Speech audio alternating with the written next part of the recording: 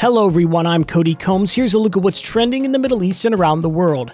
Expo City Dubai is trending. The Expo 2020 site is to be transformed into Expo City Dubai and will soon welcome thousands of new residents and businesses, said Sheikh Mohammed bin Rashid, Vice President and ruler of Dubai. In a series of tweets, Sheikh Mohammed set out his vision for the legacy site. Expo City Dubai will be a, quote, hub of economic activity and home to major companies and their headquarters. It's slated to open up in phases from October. Meta, the parent company of Facebook, is also seeing momentum. Meta unveiled 4 virtual reality prototype displays for research purposes as it seeks to achieve the full potential of metaverse technology, which is being seen as the future of business and human interaction.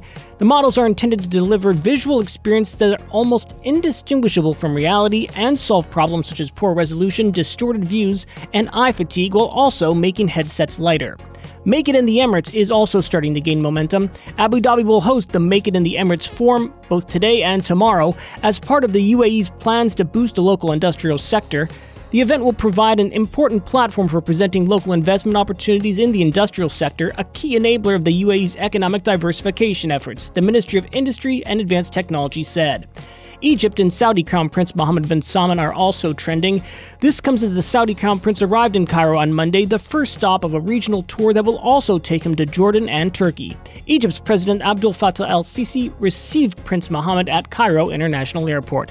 That's it for today's Trending Middle East update. For our full range of podcasts, head on over to the podcast section of thenationalnews.com.